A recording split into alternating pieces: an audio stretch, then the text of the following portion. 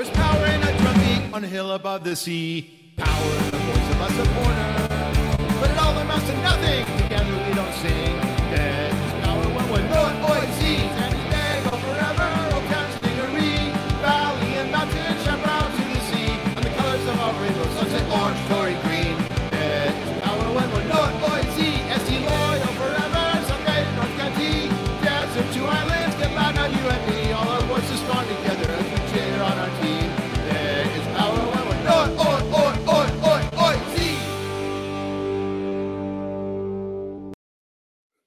Welcome to the Loyal Locals podcast. I'm your host, Andrew Dyer. In this week's pod, we have a lot to get to. Of course, we have two matches, two losses. We're not going to be too down in the pits over those, though.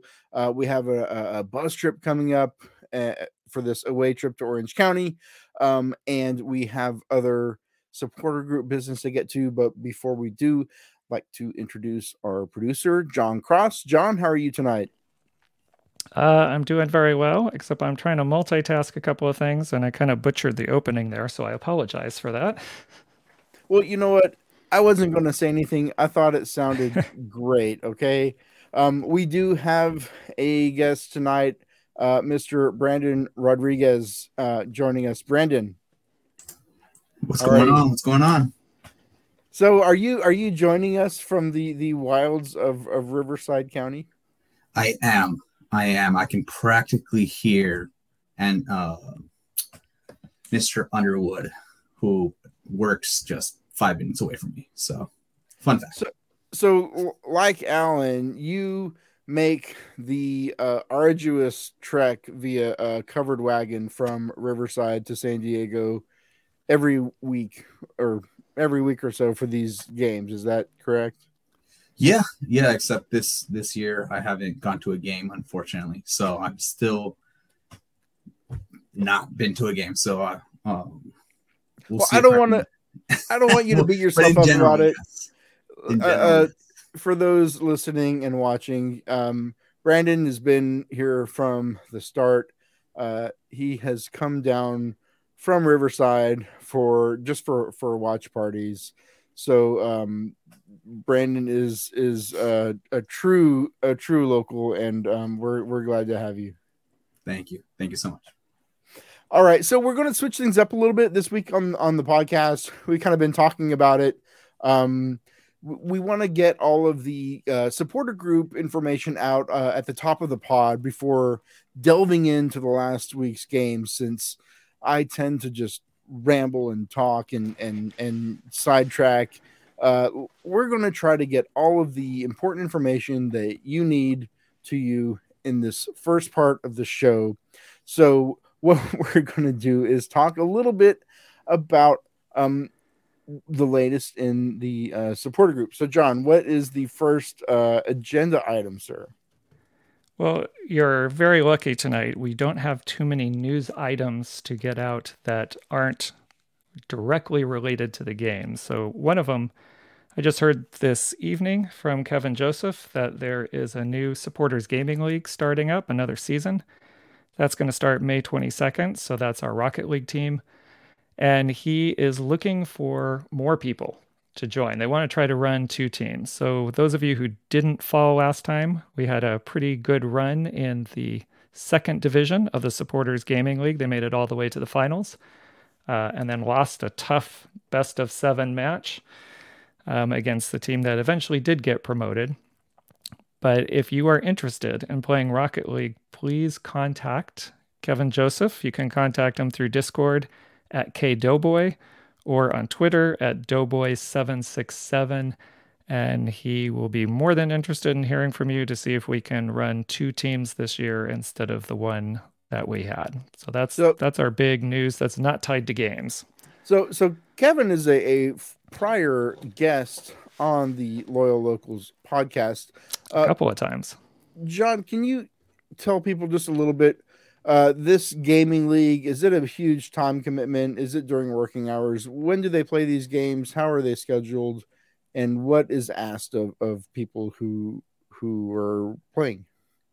Well, I don't know the full commitments, so you'll want to talk to Kevin. but many of their matches typically happened on a Tuesday night last time. But really what happens is when you're scheduled against an opponent, then you work together with that opponent to figure out which time works best for your team and their team, and then you play. So sometimes they play on a Thursday, sometimes on a Wednesday.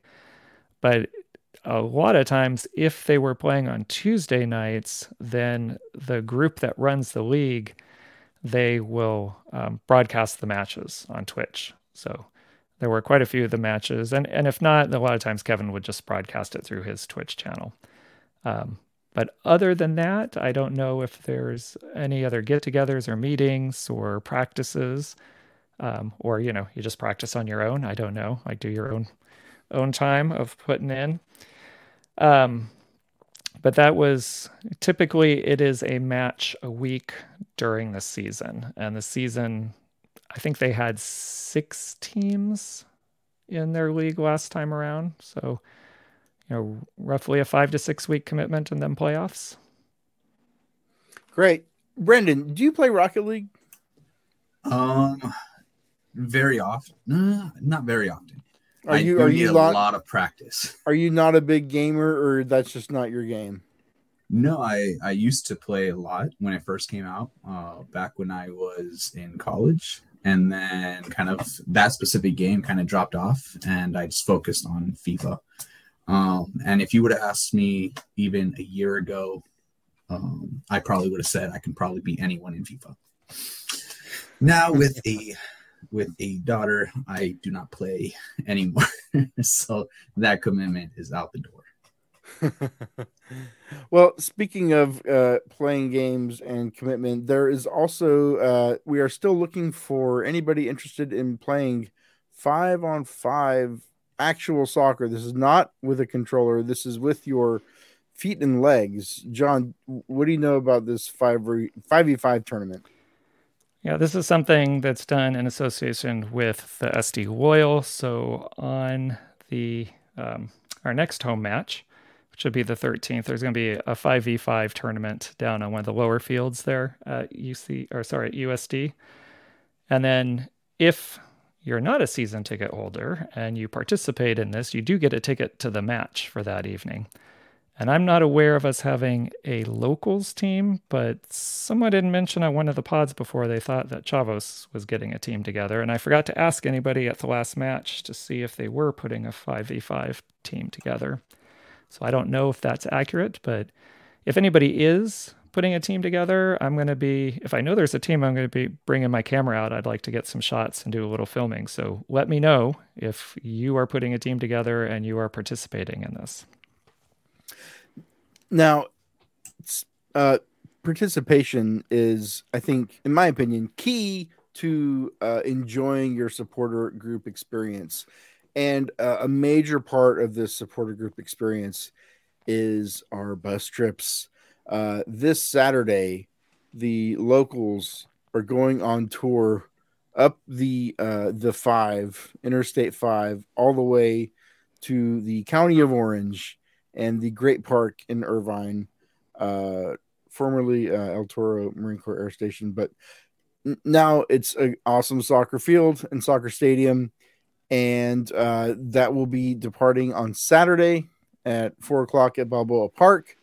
So if you have your tickets, I think the bus is sold out. It was close to sold out last I heard. Do you know, John? I believe it sold out within about somewhere between 48 and 72 hours. We announced it on Tuesday night's pod. Actually, I think it was sold out on Thursday. So it went very, very fast, those tickets on the bus. I don't know if there are any tickets on the Loyals buses because they have 2 buses for season ticket members. But I also heard that something at the full section itself was close to selling out. So I know I bought a ticket. I'm driving myself up and I bought a ticket. And if you purchased a ticket like through the team or you did your arrangements through there, you contacted Barbie, whatever avenue you went, you should have received that ticket today or should have received an email to get that ticket. Now, Orange County does Ticketmaster, So you'll have to have a Ticketmaster account to have that ticket, but the ticket should have been set up to be transferred to you this afternoon. So Andrew, I know you're going. Did you get your email? I got my email. I'm all set up and ready to go. Well, let me tell you, John. I'm sitting here questioning I know how my you check my your email. existence.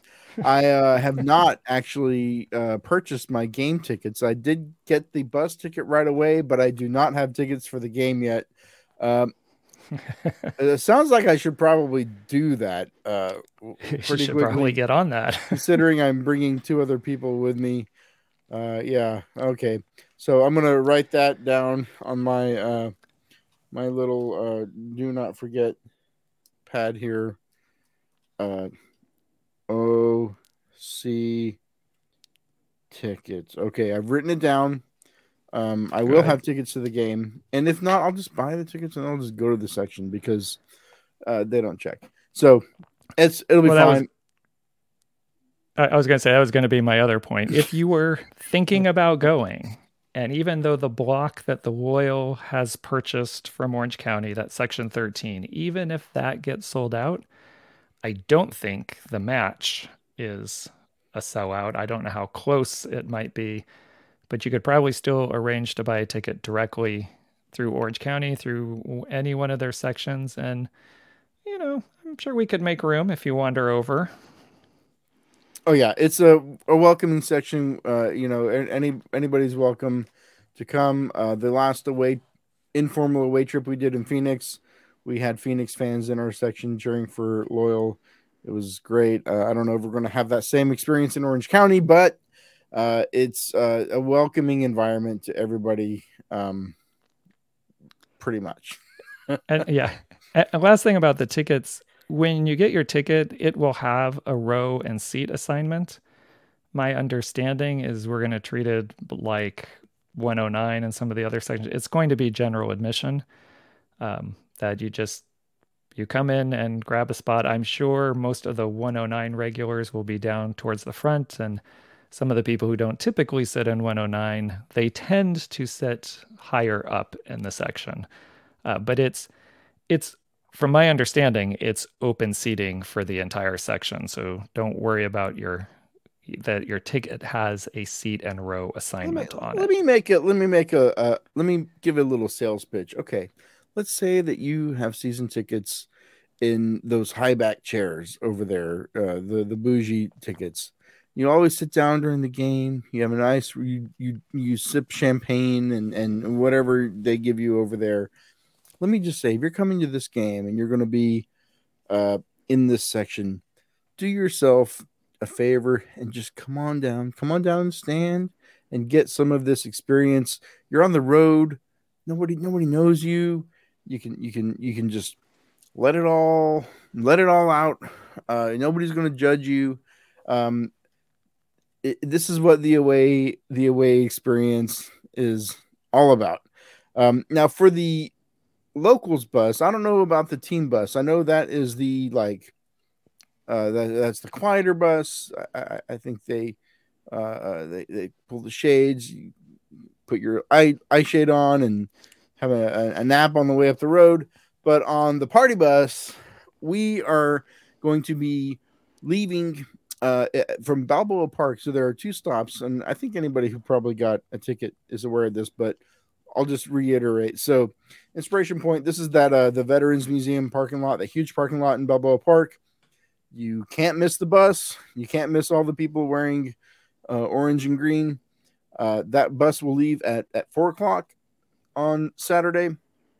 That is earlier than the team bus is leaving. And an hour earlier.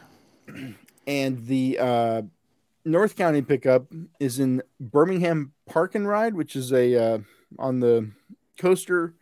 That is at 4:30 p.m. So 2 locations, Balboa and where is Birmingham? Is that in Encinitas? Is that in Carlsbad? I don't know.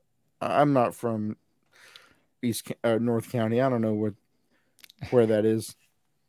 I can't help you specifically, but I'm assuming that people there in North County who are going to get on that bus know exactly where that is. So I can't get into specifics. I don't know about any Veterans Museum up there. I know that's the Balboa one though, but that's the schedule. That's the plan. That will be this Saturday, and we're heading into this phase of the season where we're going to be on the road a lot. We're going to be getting into a lot of watch parties in the next several weeks without all of the crunch of home games that we've had so far. So we'll keep you up to speed on where we're going to be going for these watch parties. But this Orange County match is big because we are coming off a loss, and we really need the points. We need a little bit of positivity going into this stretch of the season, and we'll talk a little bit about Orange County on the back end. But I do want to rewind things just a little bit because we're coming off a week in which we saw Loyal lose 2 games, but one of which was an absolute thriller. Brandon, did you watch the Open Cup match last Wednesday against the Sounders of Seattle? There was no way I was going to miss that. So, for those who do not know, I was actually in Costa Rica for the last week and a half. I came back on Saturday night. And so I was in the jungle.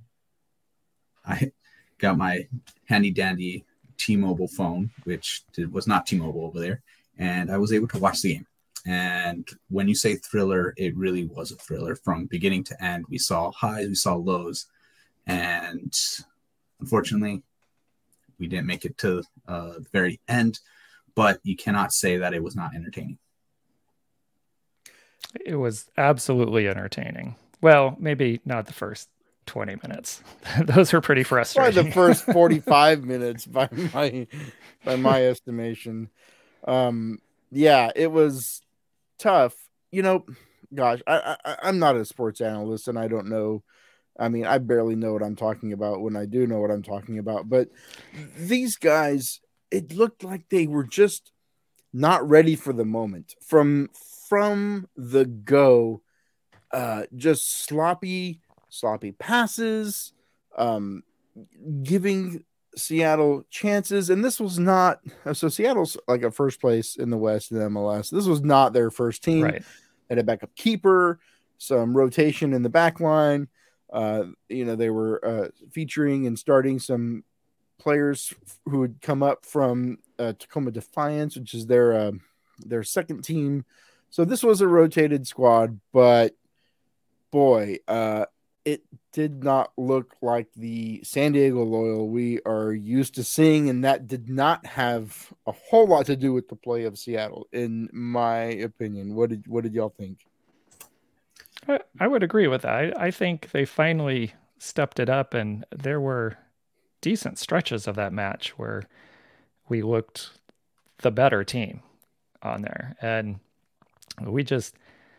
we had some things that we couldn't capitalize. I mean, we had the opportunity for a goal like right off the bat, which I'm sure would have really changed things. But to go down the way we went down, I think a lot of people felt like, oh, here we go. We didn't show. To have them come back the way they did and feel like they fought all the way to the end, because frankly, there have been times where I felt like we pass ourselves to death, and we don't make much forward progress. And this looked like a game where I felt like we could win this game.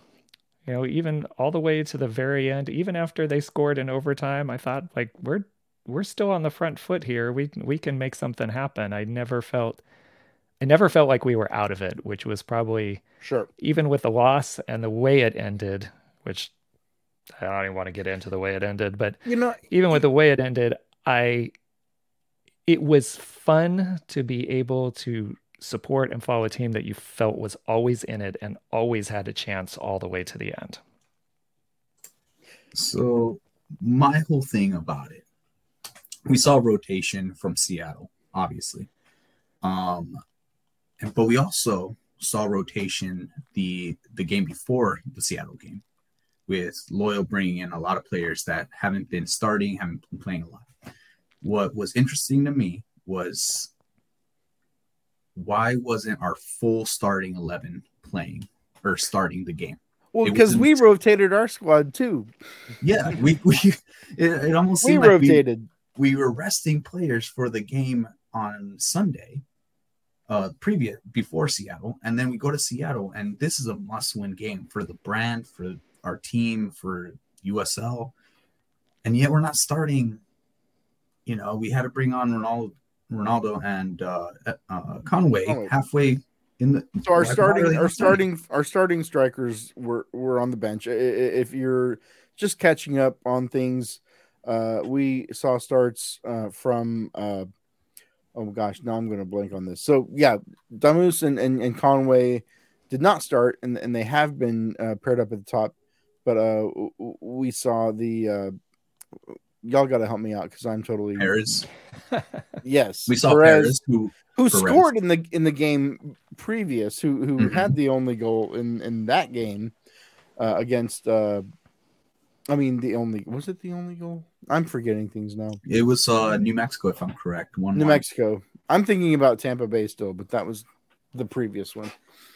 Right. So Perez gets a start. And you know, it's one of those things that you see in soccer where the coach is, trying to be clever, but maybe they got a little too clever. And if it works, it's great. And if it doesn't, everybody says you should have known better.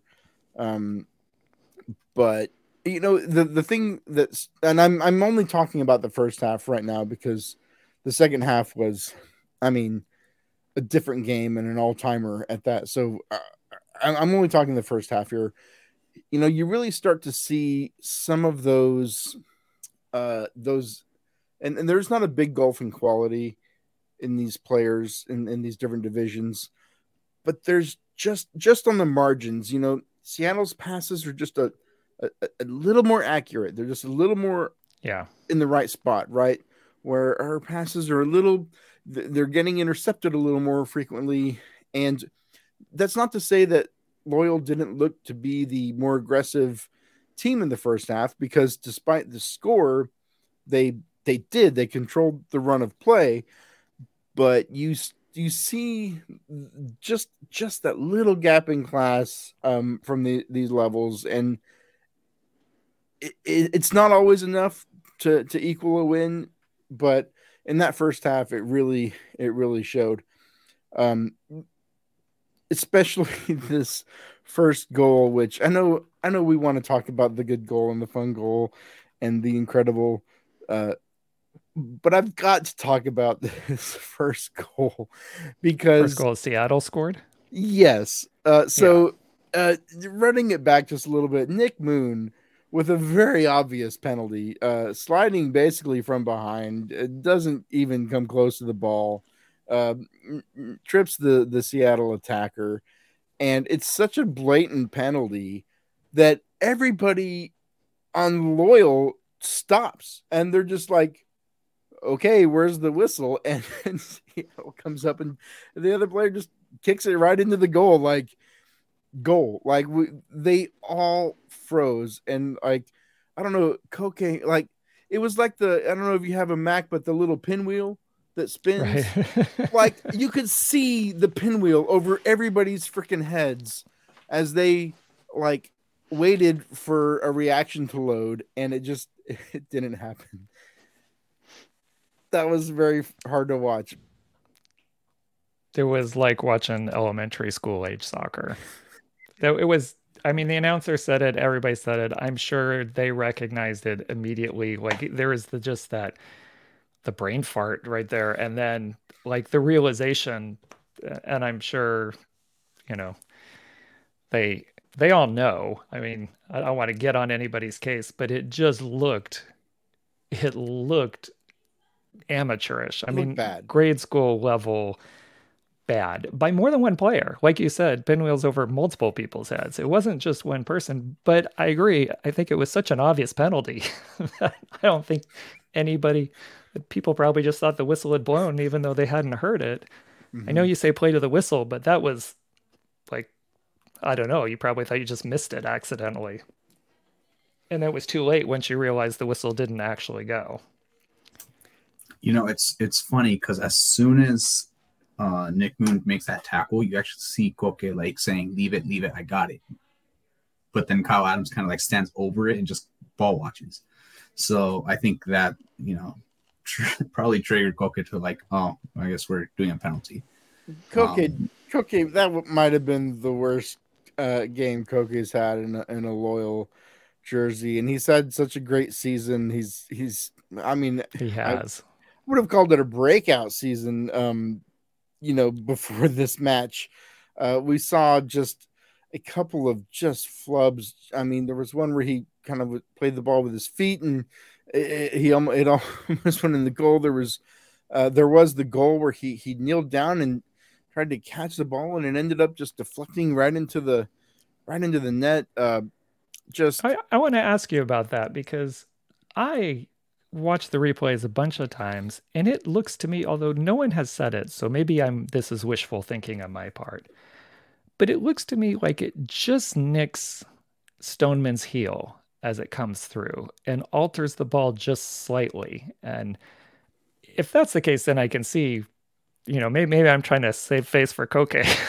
Mm-hmm. But it does look to me, because it kind of goes through Stoneman's feet, like he just possibly nicked it just enough that as it was coming through, then it was not going where Koke thought it was. It brings me no joy to say this, but even if it deflected off his heel, you have to be on top of that ball. I mean, you cannot play it.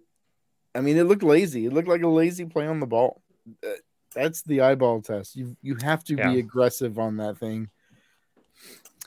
Well, see, I agree with you, Andrew. Koke has had an amazing season so far, besides this game and maybe a little bit of this last game against El Paso. But if we look at the first 3 goals from Seattle, we have the brain fart, we have the cross that Koke actually gets his fingers to. And why that wasn't either punched or fully grabbed or even, I don't know, something. I don't want to blame Koke because I really do love the guy. But come on, those are 3 goals. I feel even if you say it got nicked and went to the back of the net, I feel like if we ask Tony, if you're a goalie and you go with your knee down, you're trying to block that near post, that entire near post, like you're just going to grab it. So I feel like we need to get an opinion from Tony in here. But yes, those first 3 goals, not good for Koke. And the 4th goal in extra time, I mean, it was nothing he can do about it. It was just we'll get to extra time. We'll get to extra time. But now we can talk about the second half, because, and this is where I wanted to rearrange the show a little bit, because this second half, these changes that were made in the second half, I for one was sitting here on my couch. I did not go to Fair Play, which was a bad call on my part. But I was the same. I could not understand why. I understood all of the changes except for Adams going out for Xavi, and that question in my mind only lingered until a few seconds after the whistle, because it was obvious from his play that Xavi was there to get something done. And I think of we'll talk Joe Corona because he's the one that put the ball in the net, but that kid's play in that second half, I was sold. I was sold on him as a player. What I saw from him, the effort and the aggressiveness and his composure on the ball, that kid was ready for the moment. And it was really, really great to see. Yeah, I agree. I think that was quite the revelation in that game. A little surprised that he came on at halftime when I heard his name and they made the sub, but haven't got to see him too much this year. I didn't didn't see enough of his play in the Open Cup just for what I was doing during the Albion match. So I didn't get to see a lot of the play on the field, and unfortunately, that wasn't a game to be able to go back and rewatch afterwards. Yeah, and we were all behind the net, so you can't tell. Yeah. I mean, we're field level behind the net. You really can't evaluate how people are playing with that perspective. So this was my first time this year to really see him play, and it was he has grown. He's not only grown in height, but in just maturity, his play, everything. I really hope we get to see some more of him moving forward this season.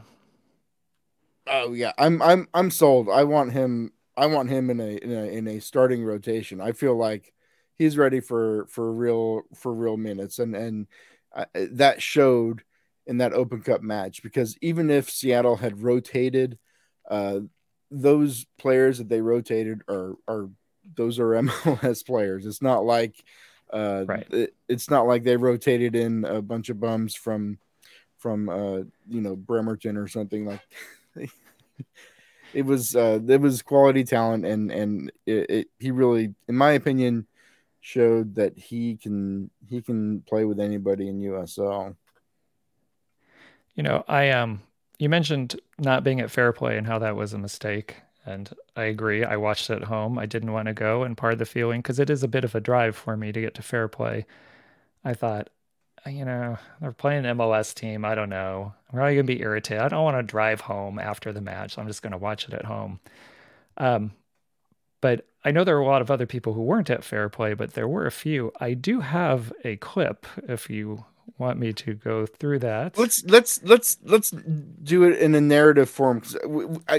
I'm not sure which goal this is, because I think this might be Kyle Adams' goal. Let's hold off on that, because before Kyle Adams scored that goal, Joe Corona scored on a free kick.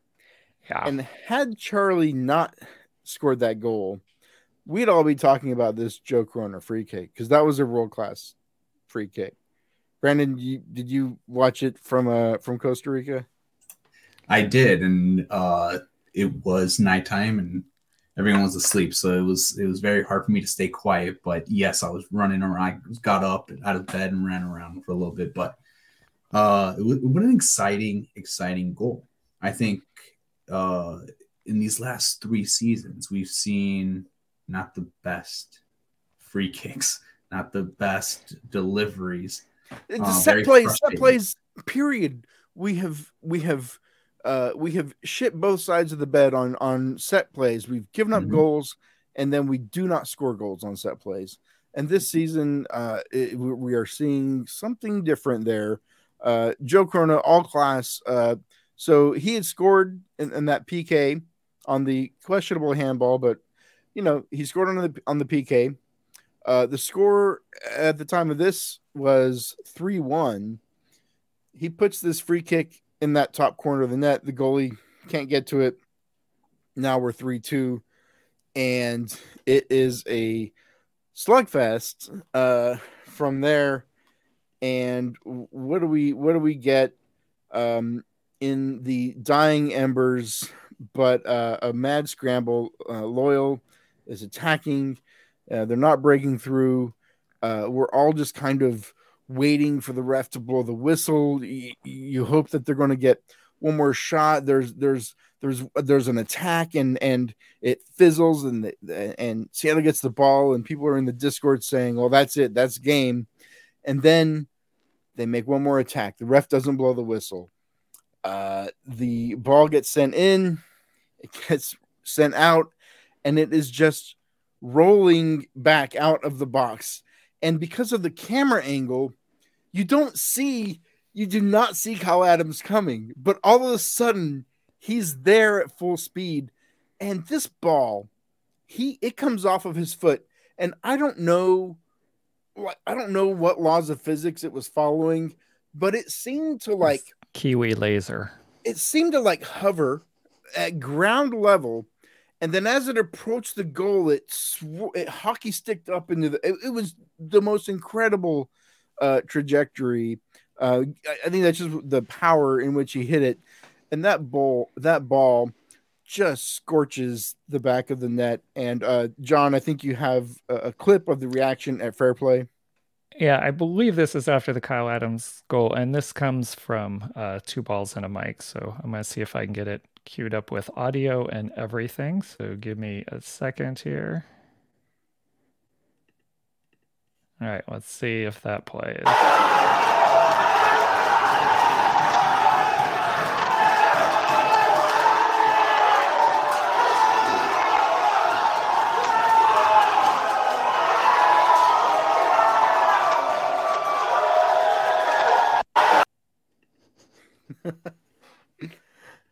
Yes. So there at the end of regulation, tied at 3-3.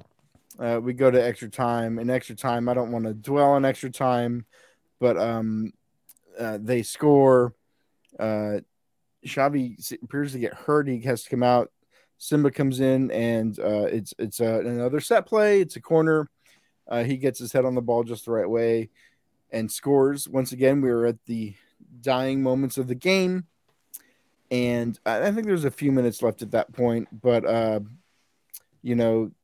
there's and then this is the other kind of last, I think, topic of discussion for this match. Seattle's attacking. The ref mysteriously has not blown the game dead yet, and someone just finds himself in bad position, and he's going for the ball, but the Sounders player kind of trips over him. And the ref, knowing that we are moments away from a penalty shootout, decides that this is the moment to make the game about him and pulls out. He doesn't card Simba, but he does point to the spot, giving Seattle that penalty kick that pretty much seals the deal. So either one of y'all, was that a penalty? I have no comments. I'm going to give that to Brandon. No, it's hard.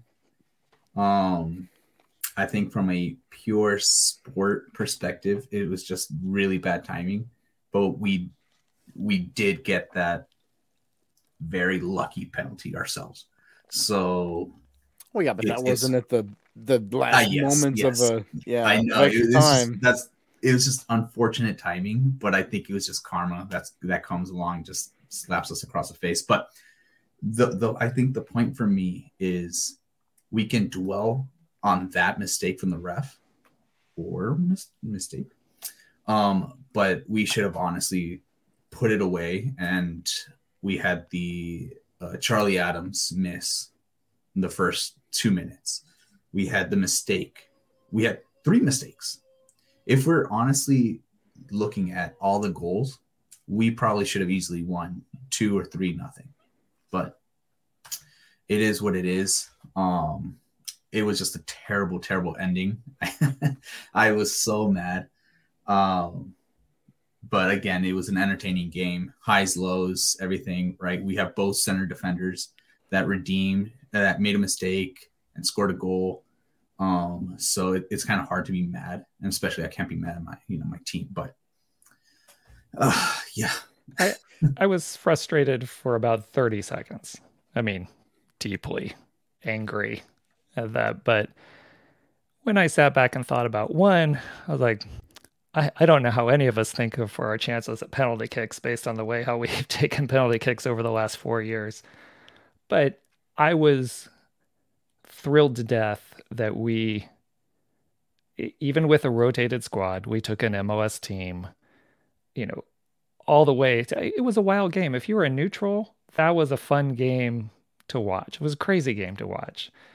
And for them to come back after such a poor opening performance and really be on the front foot for a lot of the game, it just made me proud. More than anything, when I thought back about it, as frustrating as it is, and as much as I'd like to move on the Open Cup, I think, to me, that's kind of a defining moment in our history of a club. We didn't win, but it was a game where we showed so much potential.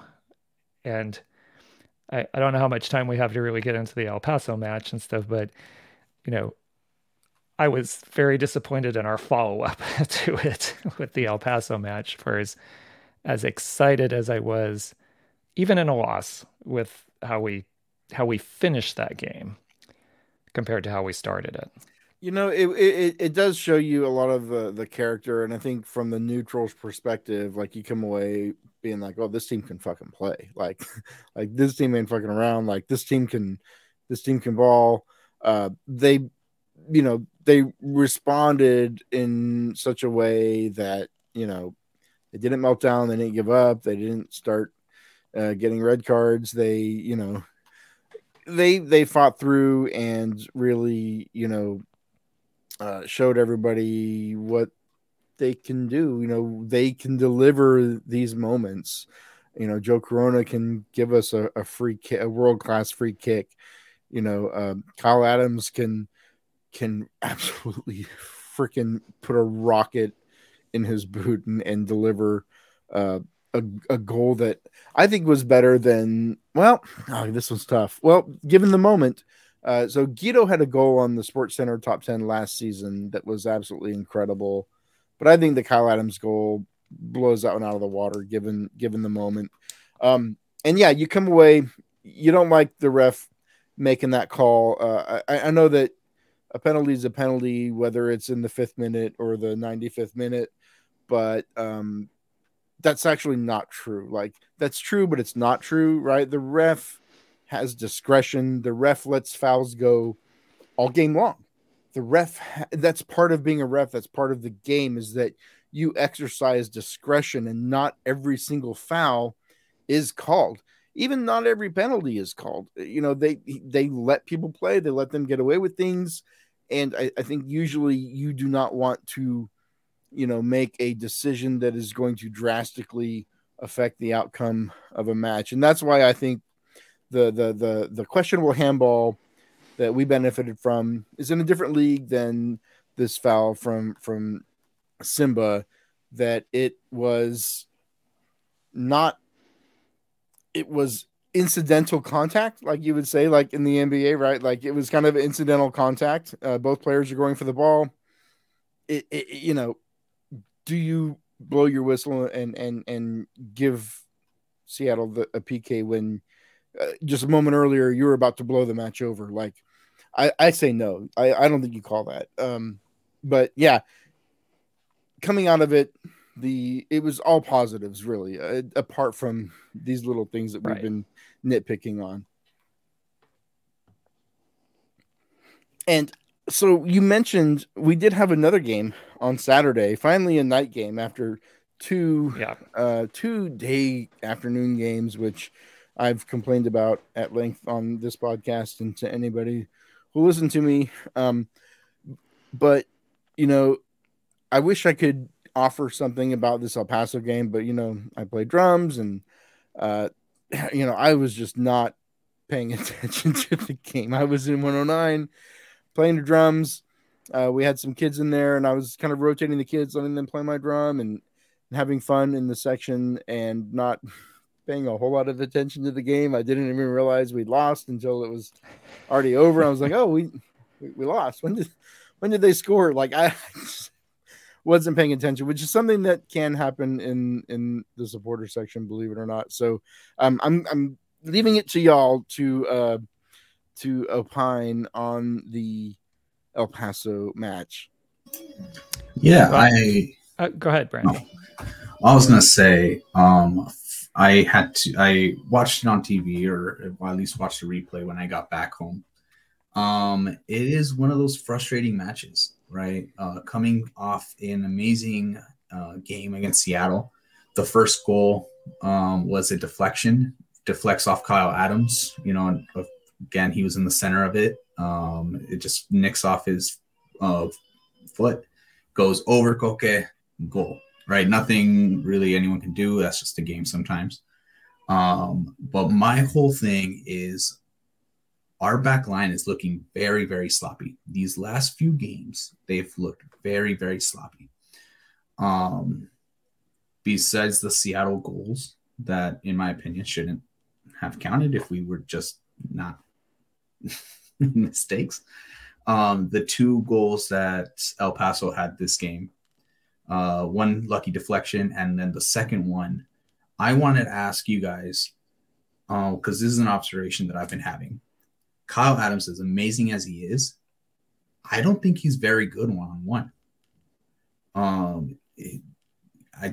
The way I see him play, he often boxes up against the defender, and it's just an easy 1-2 pass around. Kyle giveth and Kyle taketh away. Exactly. So he kind of just boxes up. He's a big guy. He boxes up and squares himself, and I think that's just an easy way, like pass, and that's the second goal for El Paso. Pass, shoot, and another. I think we need to ask Tony again, is Koke in the wrong for the second goal? It was right at him. It just kind of, I don't know. I don't know. I feel like we need a perspective from a goalie, because it was the defense kind of just didn't track back. They didn't get their man. Kyle kind of squares up, pass, and then all of a sudden we don't have a back line. It's just a completely open shot right in front of Koke. So, but we also got to see Toomey time. So yeah, that was a plus. That was a nice goal. Up for goal of the week, by the way. But Andrew, you kind of asked, and I do filming during the game, as a lot of people know, so I don't always watch all of it as well. I'm in a not quite the same boat as you, but a similar boat. Like where you're busy drumming, sometimes I'm busy going around filming and I miss things. And I think supporting a USL team is challenging at times. I know Max and Dylan in their post-game show were pretty hard on the club, thought it was one of their worst performances. And I know Max had asked me right before they were recording, and I didn't necessarily feel it was one of our worst performances, but I think, Andrew, you had mentioned this, how there's just the Seattle team when we played them, even though they were rotated, they're just crisper. They're just a little bit of a step above. I mean, it's why they're in USL, right? They're not playing on a Major League Soccer team or somewhere else. And I think a lot of times in games, like we had that scramble in front of the goal that I don't know how the ball doesn't go in that situation, which would have changed the dynamic of the game. But I also think, to go to what Brandon was saying, I think there's been many times our back line has been exposed all year long, but we haven't been punished for them, right? And I think that happens a lot in USL. That gives you maybe sometimes overconfidence in how your team played, because you win 2-1, you're like, wow, yeah, we were really on top of our game. Or you lose, and you're like, God, we were horrible. But I mean, I guess you could say about any level of soccer, right? The teams that take their chances. But I feel like we had our chances. We didn't take them. And we certainly gave some, especially that second goal. Like they looked like they just carved us open. I mean, and we got punished for that time. But you just, at the USL level, you don't always get punished for those mistakes. So I've seen, when we played Tampa Bay had some good looks, but they just couldn't make that final pass. We only beat Tampa because they made a mistake. That's right. So I think, again, when it comes down to every game, I guess you could make the argument it's the team that capitalizes on the mistakes. Right. And, right. We didn't in that game, but also that game, I didn't feel like I felt in the Seattle game. And that's really what I wanted out of the El Paso game. I wanted to feel that same feeling, win or lose. Like that team they were going to fight and be there till the very end. And it just felt like a weak, tired performance. And maybe they are. I mean, they played a lot of games, right? I don't want to make excuses for the club, and injuries are part of the game, but we are feeling Ebby's injury and his absence in the back line. You would like to see, as we bolstered our attack, our forwards, our strikers, you would like to see a similar jump in quality on the back line. Yeah, I wish we had some dominant, center back there who is just, a brick wall. But it's like with the Padres. It's like it's April, it's May. Like I'm not too worried about the end of the season right now, and these matches, while it's frustrating to drop points at home, I want to mention Dylan did say in the chat their second goal was we weren't tracking their runners, so that's probably exactly true, right? Like that's you get complacent, it's a long match, but you got to play every minute of it. I don't know. I'm not too down on losing this match. I'm not that. I don't feel like it's a sign of problems to come because we've seen this with past squads where it's like we think our defense is bad, but as long as we can keep scoring goals, it's pretty good. And I do want to shout out Tumi Moshabani because I feel like the last 3 matches he has just really stepped up, and it doesn't always result in goals. It's not always obvious looking at the scoreline, but his play has just been absolutely. He has been instrumental in this team's performance, even though they were losses. He has been delivering quality minutes, and Toomey finally got rewarded for it on Saturday. That goal is up for goal of the week in USL, and it fully deserves it because what a run and what a finish from Toomey. I'm glad to see that from him. I'm glad to see him get rewarded for all of his quality play of late. Yeah, Toomey is a workhorse, right? You almost never see him not running.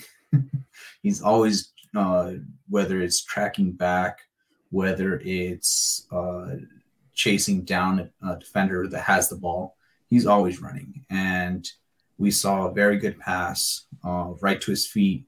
He shimmies one, he shimmies the other, and then just a nice little, almost like a pass to the back of the net.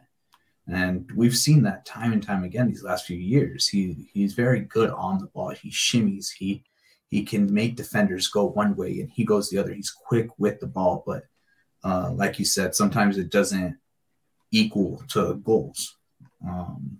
We did see him being very high scoring when he has a chance, when he has the players who can put the ball to his feet. But it was good to see him get a goal, and I'm looking forward to seeing him being rotated a little more. Speaking of, go ahead. I'm sorry. I was going to say it's a very good compliment. It's a very good opposite of what we have with Conway, right? Conway is a very good, deadly, lethal number 9, and Moshabani is almost like a false 9, right? He's someone who can drop back and not necessarily play 10, and not necessarily just be a 9. He can kind of be a mix in between and really give defenders a run for their money.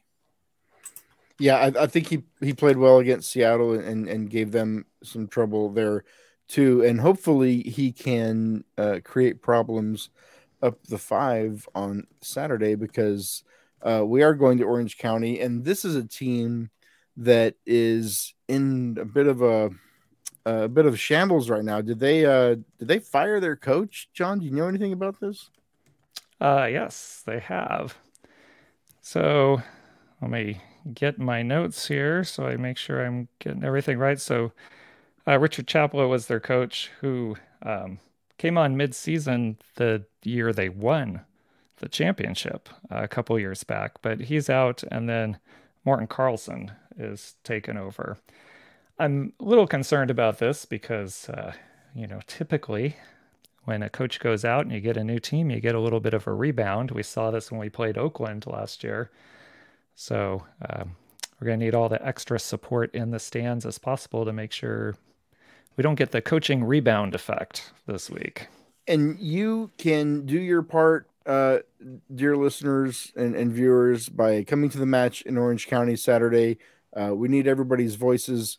We have another pod to do in about 5 minutes. So we're going to be back. I believe Brandon is going to pull the eject cord and jettison out that window to the left of him.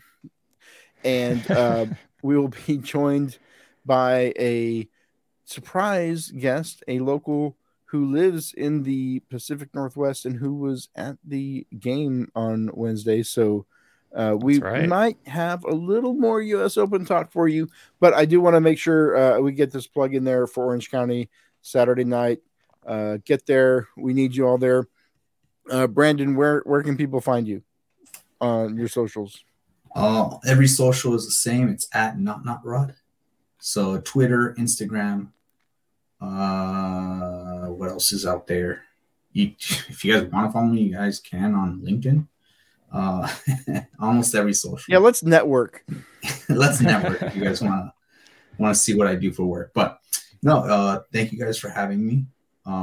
Like I said, you can find me on NotNotRod, on Discord, on Twitter, on Instagram. Yeah, that's my plug. All right. John, where can people find you?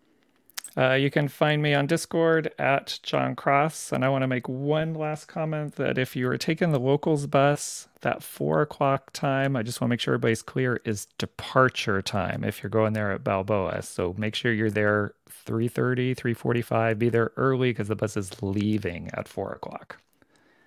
That's when the duchy gets passed around. So I've heard. So get there plenty of time. I'm Andrew Dyer. You can find me. I'm still on Twitter. I don't know for how much longer because the place is getting bad. I'm at Andrew P. Dyer. If you have a Blue Sky invite, please send it to me because I'm desperate to get off of that godforsaken app. It's really bad right now. But okay, we're gonna get out of here. Join us for the lounge in 4 minutes now. So great. Bye. Thanks, guys. See ya.